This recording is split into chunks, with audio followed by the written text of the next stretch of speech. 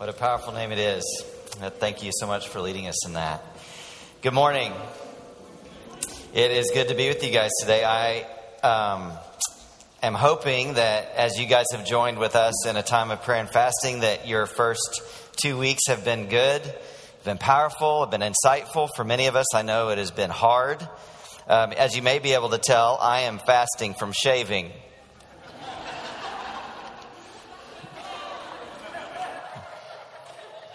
Not really. I'm fasting from other things. I just decided to see how much beard I could grow in 21 days.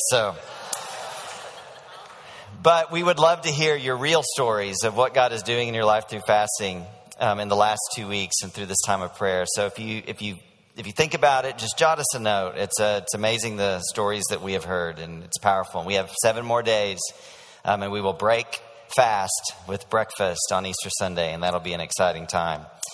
We are in our series on spiritual disciplines. Today we are talking about the spiritual discipline of serving. Serving. And now serving is not this. And it's not this. And it's not even this.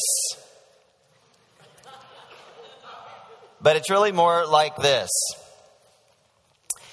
Spiritual disciplines, as we have told you over and over again in the last few weeks, spiritual disciplines are those practices that are found in Scripture that promote spiritual growth among believers in the gospel of Jesus Christ.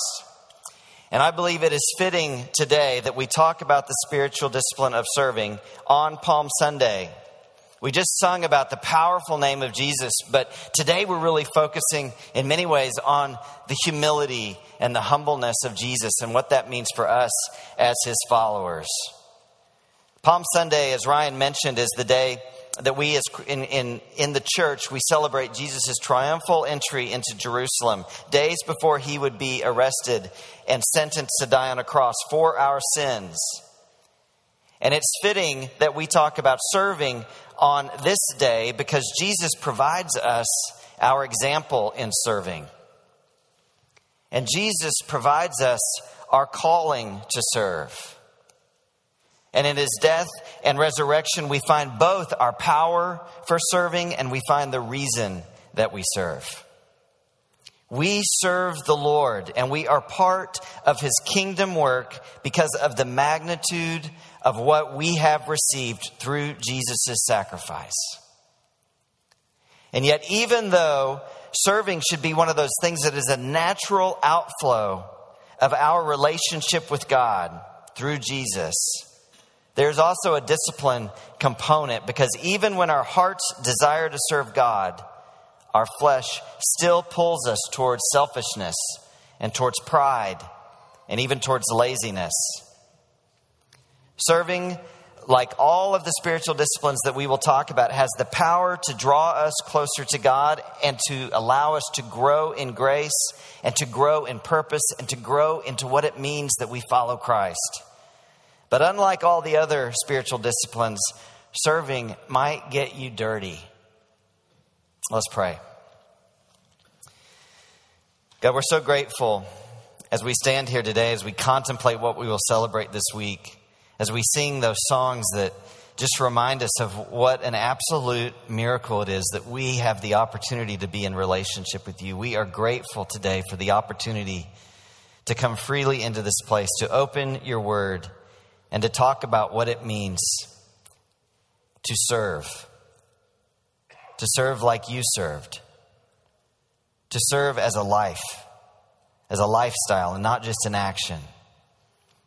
God, I pray you would bless this time. I pray you would, as has already happened during the worship, as we get into your word, as we continue this service, God, I pray you would open and soften our hearts to the magnitude of what we have received through your sacrifice. And that reality would change us. We love you and we ask this in Jesus' name. Amen. So Jesus himself spoke a lot about serving. Most often, he spoke about it to his disciples who were always jockeying for positions of honor and for prestige and for authority. They were constantly going, am I the greatest? Or I am the greatest? Or who's going to be the greatest? Or who's going to sit here? Or who's going to get to sit there? And Jesus was continuously telling them, the first will be last. The least will be the greatest. And I think there's a truth that sometimes as Christ followers, that we can forget that what we are called to as Christians is incredibly costly. Dietrich Bonhoeffer, in his amazing book, The Cost of Discipleship, said this: when Christ calls a man, he bids him come and die. If you look at what Jesus said to anyone who said, Jesus, I want to follow you. And that's what people said to him. Nobody said, hey, sign me up for heaven. I'll see you on the other side. They said, I want to follow you. And Jesus always said, yes, follow me. And by the way, to follow me means that you die to all, that you leave all, that you endure all, and that you serve all. Nothing in God's word describes Christianity as in any way other than total surrender. And I think the problem is that while we acknowledge and receive the fact that our salvation is free, that grace is free, instead of just looking at our salvation as free, we have made it cheap. And nobody gives their life for something cheap. We will celebrate later this week and next weekend that Jesus paid the ultimate price for us. It was a price that transformed our lives, that gives us security, that provides us with a new identity that is higher and more authoritative in our life than any other identity that we may have. And when we really get what we have received from Jesus, when we realize I have received a reconciled relationship with the God of the universe, we want to dig into his word. We want to pray. We want to give all these things we've been talking about. And we no longer require or respond to guilt-based service for the kingdom. But we joyfully serve because we have been radically loved. We have been radically saved. And we have been radically served by Jesus. Serving, as with the other spiritual disciplines, changes our lives because it aligns us and it connects us with Christ. So there are so many passages in God's word on serving, not just from Jesus, but from throughout God's word. There are passages on serving. And I'm going to mention many of them today, but for our text, I have chosen a passage from Philippians. If you would turn there and if you would stand with me for the reading of God's word. We are going to be in Philippians 2. Philippians is in the New Testament. It's after 1st and 2nd Corinthians. It's after Galatians. It's after Ephesians. It is before Colossians and all of the T books. So if you find the T books, hang a left and you'll get to Philippians chapter 2. We're going to start in verse 3. Do nothing from selfish ambition or conceit, but in humility count others more significant than yourselves. Let each of you look not only to his own interests, but also to the interests of others. Have this mind among yourselves, which is yours in Christ Jesus, who, though he was in the form of God, did not count equality with God a thing to be grasped, but emptied himself by taking the form of a servant, being born in the likeness of men. And being found in human form, he humbled himself by becoming obedient to the point of death, even death on a cross. Therefore, God has highly exalted him and bestowed on him the name that is above every name, so that at the name of Jesus every knee should bow in heaven and on earth and under the earth, and every tongue confess that Jesus Christ is Lord, to the glory of God the Father. This is the word of the Lord. You may have a seat. I think this passage tells us much about Christian service. The first thing I think it tells us, and what Paul tells the Philippians here, is what Christian service is. Number one, Christian service is a lifestyle. Look at what Paul is saying here. What he's doing is he is instructing the Philippians on how they are to live their lives as believers in Jesus Christ. And in verses 3 and 4, Paul essentially says, your life as a Christ follower is no longer about you primarily. It is about everyone else. Do nothing. Nothing. Not do some things, not most things, not spiritual things, but do no things. Do nothing from selfish ambition or conceit. In humility, count others as more important than yourself. Look not only to your own interests, but to the interests of others. Jesus tells us the same thing, although he says it more bluntly in Mark 9. After one of those times when the disciples were trying to figure out who was the greatest, Jesus sits them down, and in verse 35 he said this, if anyone would be first, he must be last of all and a servant of all. And then just one chapter later in Mark 10, the dense disciples ask the exact same question again. If I wasn't so dense, I would look down on them. But they ask again, who will be the greatest? And Jesus says this, even stronger words this time. He says, whoever would be great among you must be your servant, and whoever would be first among you must be slave of all. For even the Son of Man came not to be served, but to serve, and to give his life as a ransom for many. And in Philippians, Paul wasn't telling the Philippians something he wasn't willing to own himself. In 1 Corinthians 9:19, he said this, for though I am free from all, I have made myself a servant to all. This idea of a lifestyle of service is the basis for First SF's core value. This is our sixth core value, and it says this, we mobilize people to sacrificially live every aspect of their lives with purpose for the cause of Christ. This is challenging, is it not? Sometimes I think for us as Christians, we just want to make sure that we have a service compartment in our lives. We just want to make sure maybe that we are serving only in those areas that we find enjoyable, or we serve very narrowly. Or we take a spiritual gift assessment and we only serve in those areas where we are apparently spiritually gifted. Or we only serve where we have extra time. Or we only serve on Sundays. And certainly sometimes this is how things work out. Sometimes we do serve in those areas that we truly love. Sometimes we serve in those areas where we are gifted. But as the magnitude of our salvation sinks in, we begin to see the truth of our actual calling, which is this. We simply serve where there is a need.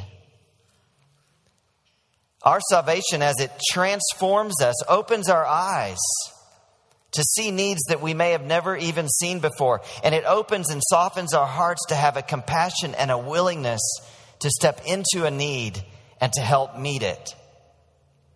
Sometimes we think of service as just limited jobs or positions to fill. I think that local church service is vital for a believer. I believe that every believer should have a place of service in the local church, but a service lifestyle should also go beyond Sundays. It's your lifestyle. And sometimes we miss some of the different ways of serving because we're so narrow in what we look at as service. You can serve in your lifestyle by simply making yourself available to listen to people. You can serve through hospitality. You can serve by bearing someone's burdens. You can serve by bearing someone's sorrows. You can serve by sharing truth with somebody. Maybe the gospel to an unbeliever, maybe a reminder of the gospel or the truth of God's word to someone who knows Christ but has fallen by the wayside. You can even serve through allowing yourself to be served, which there are a lot of people who need to work on that one. We are able to sustainably live a lifestyle of service only through the power of the Holy Spirit, and only if we truly keep our minds focused on the why. If we do not understand what Jesus did for us on the cross, this sort of life will never be worth it.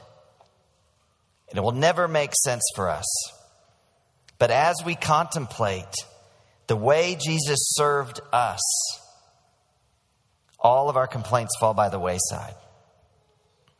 He came to serve all, and he calls us to follow him in a lifestyle of service.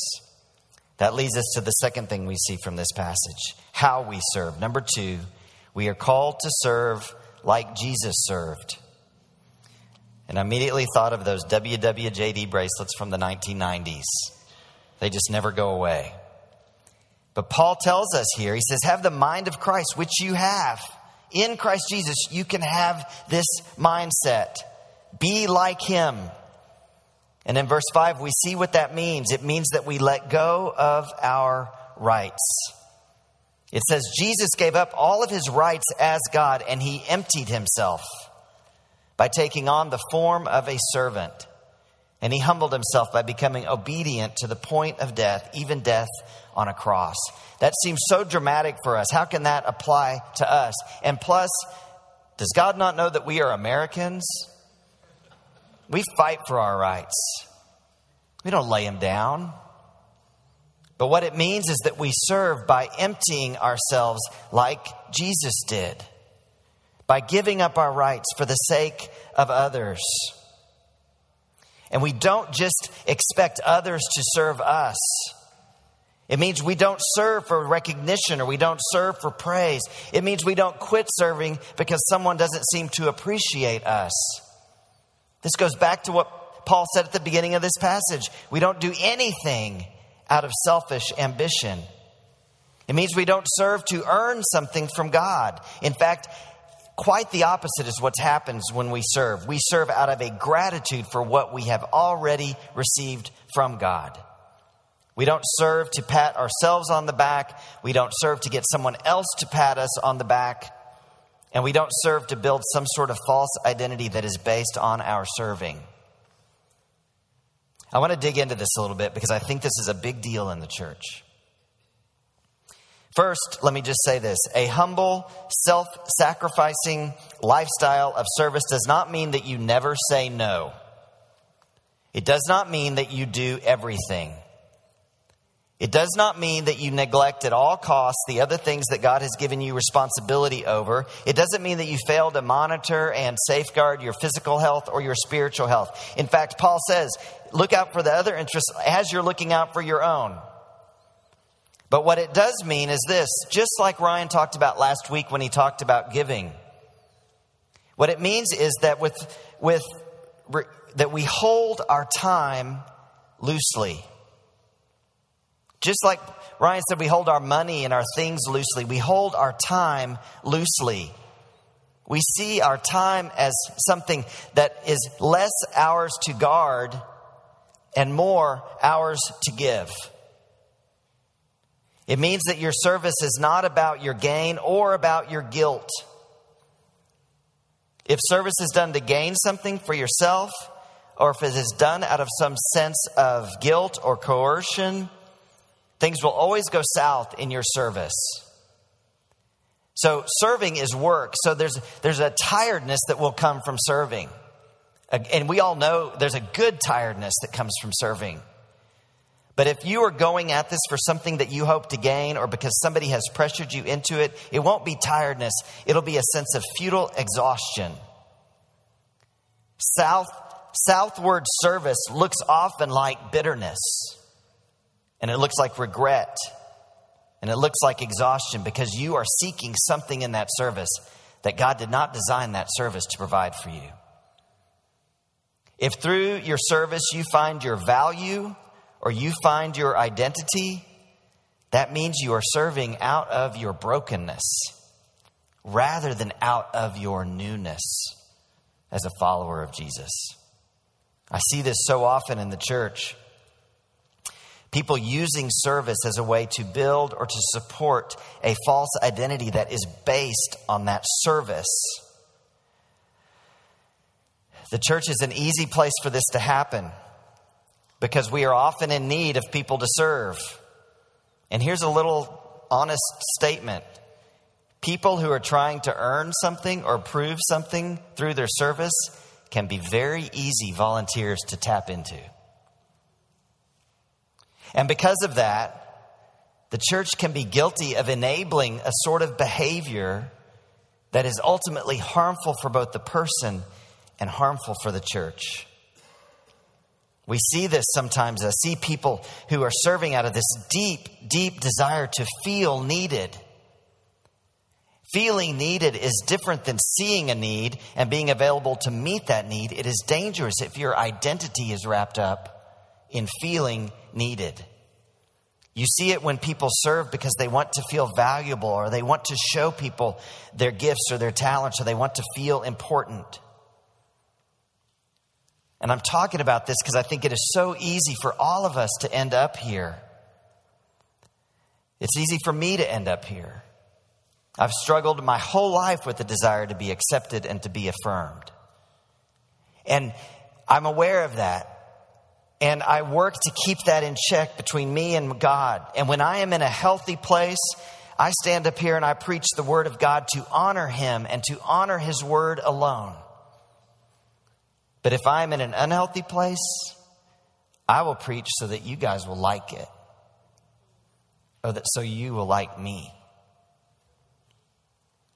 And when that happens, I'm paving the way for burnout and disillusionment and frustration. And it's the same for you if you're serving with those motives. I have to be vigilant to keep that sort of attitude from creeping into my service. We've seen this in the church. When we change things around and we no longer have a volunteer need that we had before, and someone has been meeting that need for a long time. And they don't just mourn the loss of the service, but that makes them feel worthless or without use or value to our church. We see it sometimes when the church grows healthier. We have more people contributing to the whole, whereas before things made or broke on one person. And now we're spread out and we're doing what we're supposed to be doing. We're becoming a fully functioning body. But yet people get frustrated because they aren't getting to do what they did before. They don't feel like what they're doing now is as important as it was before. Oftentimes they grow angry and they grow demanding. We've had people leave the church over that very thing. If someone's role is changed or taken away and they get angry, that anger shows that in their service they have somehow found an identity. And that's not who we are as Christ followers. Our identity is what is to fuel our service. Our identity as saved men and women, as sons and daughters of the King. This doesn't mean that our service should be drudgery, that we shouldn't like it, that we don't find joy in serving. Of course, we find joy doing whatever we're doing when we're doing it for someone else. It just means that the focus of our serving should be on God and not on how the serving makes us feel. A humble, Christ-like heart serves simply to meet a need, not to stroke an ego, not to feed an identity, but so that, as Paul said, we will all grow into a functioning body together. And even if you serve in part, so part of it is like, I'm serving the Lord, but it's also in part for your own self-gain, you will not end up moving closer to Christ via that service. You will still end up exhausted and still end up frustrated. And you might just realize that you're even further from God than when you started.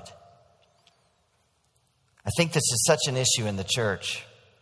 And I think it's important for us to ask ourselves the question, for whom am I serving? Why am I serving? If you serve to feel better about yourself, to gain something for yourself, because it makes you feel needed, or to make someone else happy, or to get in good with the pastor, you need to ask yourself, for whom am I serving? Because if you're doing those other things, You are serving for yourself. If this is you, and I honestly think it is most of us at some level, if this is you, I challenge you. Confess whatever's going on in your heart. Maybe it's selfishness, maybe it's pride, maybe it's one of these desires we've talked about to be needed or admired or appreciated, to prove your value to God or to prove your value to someone here. Confess that to God. Take it and ask Him to grow in you a true understanding of who you are in Christ. You are not valuable because you serve here. You are valuable because He made you valuable. Ask God to show you what it means to serve out of what you have gained rather than serving for what you hope to gain. Paul reminds us in this passage that we have Christ dwelling in us, and as a result, we have the power to live out the selflessness that He has called us to. Jesus had the ultimate power. He had fully divine power, and He chose to give that up along with His rights and status and position to serve us. And Christ in us will empower us to give up our rights, our privileges, our status. And we do this in deference to others who might not always appreciate our service and our sacrifice, just as many do not appreciate Christ's sacrifice for them. And that leads us into the last thing Paul has for us in this passage, the reason we serve. We serve to reflect the gospel and to glorify God. We serve in the church for many minor end goals, many things that are important that we hope to achieve through service. But no matter what those goals are, all service is ultimately for God's glory. Paul lays this out beautifully. He describes Jesus' humility and service to mankind as he highlights Jesus' obedience. When he highlights Jesus' obedience, he challenges our obedience. He was obedient to the point of death on a cross. And then he says in verse 9, therefore, God has highly exalted him and bestowed on him the name that is above every name, so that at the name of Jesus, every knee should bow in heaven and upon earth and under the earth, and every tongue confess that Jesus is Lord, to the glory of God the Father. Peter also speaks powerfully to this in 1 Peter 4, 10 and 11. As each has received a gift, use it to serve one another as good stewards of God's varied grace. Whoever speaks, as one who speaks oracles of God. Whoever serves, as one who serves by the strength that God supplies, in order that in everything God may be glorified through Jesus Christ. God is often glorified through the foolish things of the world. And our attitude and lifestyle of humble service that goes contrary to what culture leads and directs us to do. That attitude, our growth in a life that reflects Christ's love, all of that reflects Christ to the world and brings Him glory. I think we can see this when we see such servant superstars, right? Like Mother Teresa's and Billy Graham's. But that should really be all of us, not a select super few spiritual giants. It should be all of us. It is in our service to others that our flesh, our sin, our struggle with who we were is mortified, where it dies. I love what Paul said in Galatians 5:13. He reminds us that because we are free in Christ, it can lead us to kind of ignore the grace that saved us and live in our flesh. But you know how he says to stop that? He says you can avoid living in the flesh this way.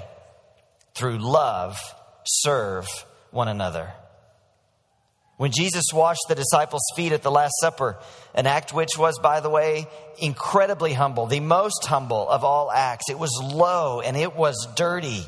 Jesus reminded his disciples that students are not above their teacher. And he said in John 10:15, I have given you an example that you should do just as I have done for you. He modeled for us what it means to serve humbly and for the sake of serving, not to serve to earn or gain something from man or for yourselves. When we follow his example in serving, we make him known and he is glorified. And that is a glorious thing. As I move towards a conclusion this morning, I want to say a bit about serving here at First SF. Serving God is clearly not just in the local church, but we are called to work together as a functioning body, and God has set up the local church really to have the most vital role in the world for reaching the world with the gospel. But contrary to what you might think here, our desire at First SF is not just to fill volunteer slots. Our desire is that your hearts would be so filled with Christ that joy and humility would compel you to serve. We don't even call our people who serve here volunteers. We do that intentionally. Any organization can have volunteers, but we are not just any organization. And Christ followers are different than any regular volunteer. We are not just serving to help a cause. We are serving the Lord in His cause. And we call all of you who serve here, we call you servant leaders. And that is more than just semantics. Servant leaders reflects an overflow of service and life commitment to Christ that flows out of what Christ has done for you. I want you to think about some of these distinctives that I see between volunteering and between servant leadership. And where do you fall in this? Volunteers are recruited, but servant leaders are called. Volunteers give spare time to a cause or an organization. Servant leaders devote their entire lives to serving a common master. Volunteers ask, how much will this cost me? What am I required to give? Servant leaders say, I'll give everything. What do you need? Volunteers ask, am I done? Servant leaders listen for, well done, good and faithful servant. Volunteers fill a slot. Servant leaders are an integral part of the body. Volunteers base volunteer opportunities on convenience. Servant leaders operate at a mode of self-sacrifice. Volunteers worry about their own interests. Servant leaders always look first to the interests of others.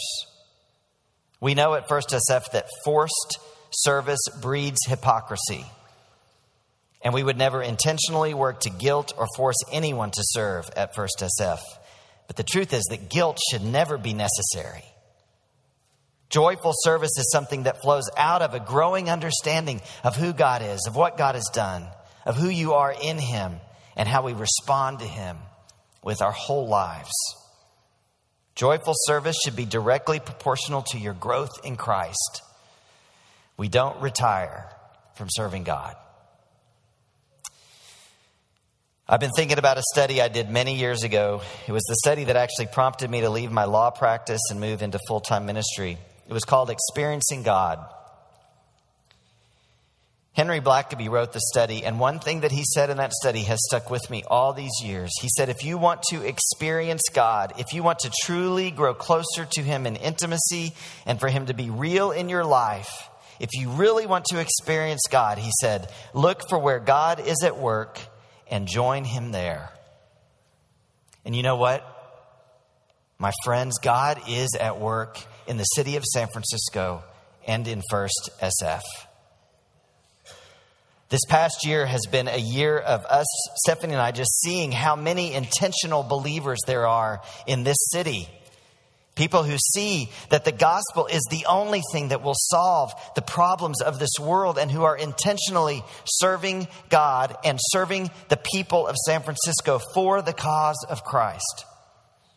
And one of the best things about being a pastor here is that I get to hear story after story after story of how God is using this place to change people's lives, from little kids all the way up to senior adults. Look for where God is at work and join Him there. There's nothing more thrilling than being right in the middle of God at work. Simply serving, doing your part for no reason other than to see God glorified and made known. For some of you this morning, the next step is, for the first time maybe, to commit to a regular place of service just right here at First SF. For some of you, it is to broaden your service beyond just what you do here into what it means to have a lifestyle of service. For some of you, your act of serving is good, but you know that you have a heart issue that needs to be surrendered to God for His transformation.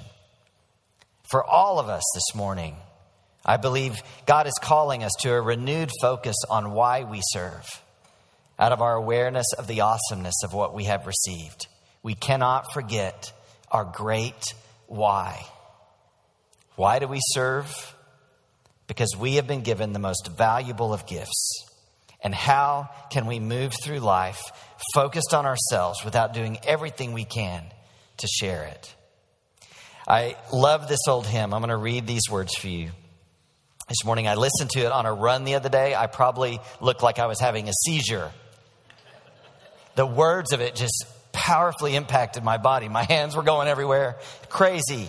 I prayed after that, God, help me have that same sense of what you've done for me every minute of my life. This old hymn, listen to these words. It's called, And Can It Be? And can it be that I should gain an interest in the Savior's blood? Died He for me who caused His pain? For me who Him to death pursued? Amazing love. How can it be that Thou, my God, shouldst die for me? He left His Father's throne above, so free, so infinite His grace. He emptied Himself of all but love and bled for Adam's helpless race. 'Tis mercy all, immense and free. For, oh my God, it found out me. Long my imprisoned spirit lay, fast bound in sin and nature's night, till Thine eye diffused a quickening ray. I woke, the dungeon filled with light. My chains fell off, my heart was free. I rose, went forth, and followed Thee. No condemnation now I dread. Jesus and all in Him is mine, alive in Him, my living head, and clothed in righteousness divine. Bold I approach the eternal throne and claim my crown through Christ my own. We are all called to be servant leaders, giving our lives to lead people to love and live for Jesus. Donald Whitney said this: the gospel change in a believer's heart is instant, but not complete. A servant's heart, which was created by grace, must be cultivated by Spirit-filled discipline, or our growth in grace will be stunted. Intentionally look for where God is at work. Join Him there. Let's grow and labor together for the kingdom. And as it says in Psalm 100, verse 2, let's serve the Lord together with gladness. Let's pray.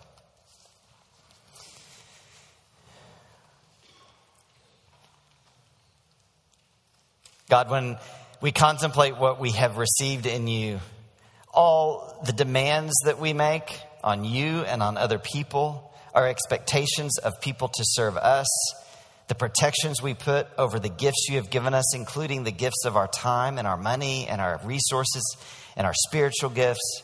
God, all of those seem so ridiculous when compared to what You have given us. God, I pray You would work in us hearts of service.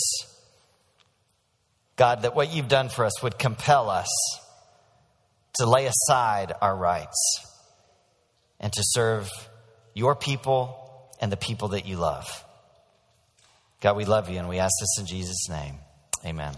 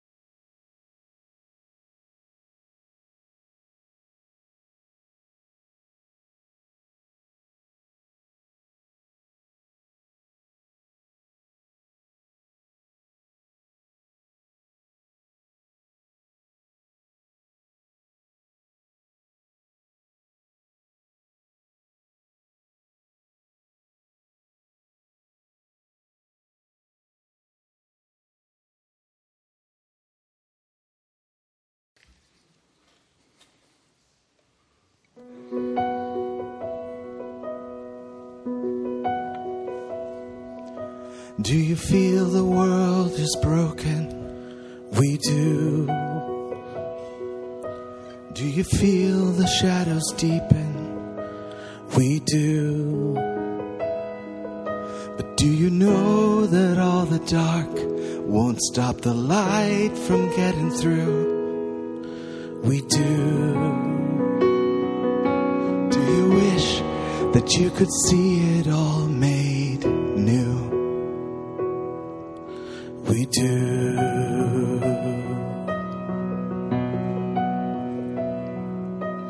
Is all creation groaning? It is. Is a new creation coming? It is. And is the glory of the Lord to be the light within our midst? It is. Is it good that we remind ourselves of this? It is.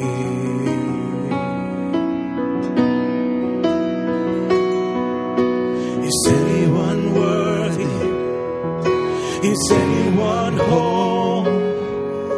Is anyone able to break the seal and open the scroll?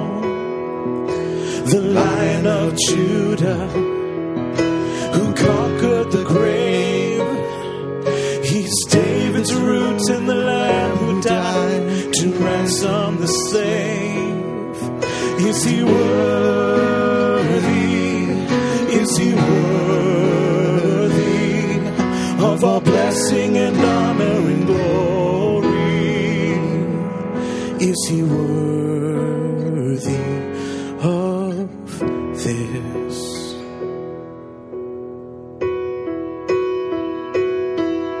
He is.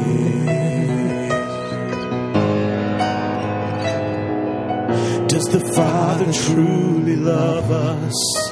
He does. And does the Spirit move among us? He does. And does Jesus, our Messiah, hold forever those he loves? He does. Does our God intend to dwell again with us? He does.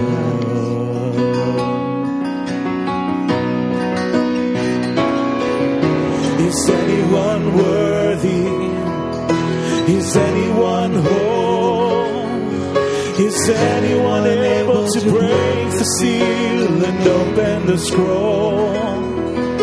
The Lion of Judah, who conquered the grave. He is David's root and the Lamb who died to ransom the slave. From every people and tribe, from every nation and tongue, he has made us a kingdom and priests to God, to reign with the Son. Is he worthy? Is he worthy of all blessing and honor and glory? Is he worthy? Is he worthy?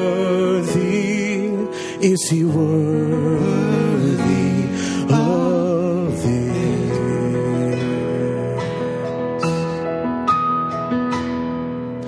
He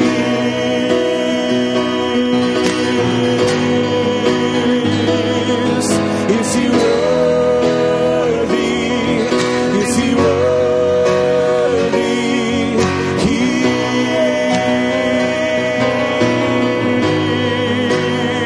is. He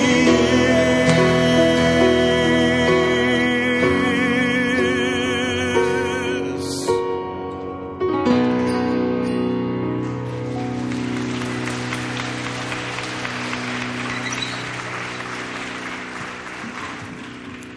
Thanks, brother.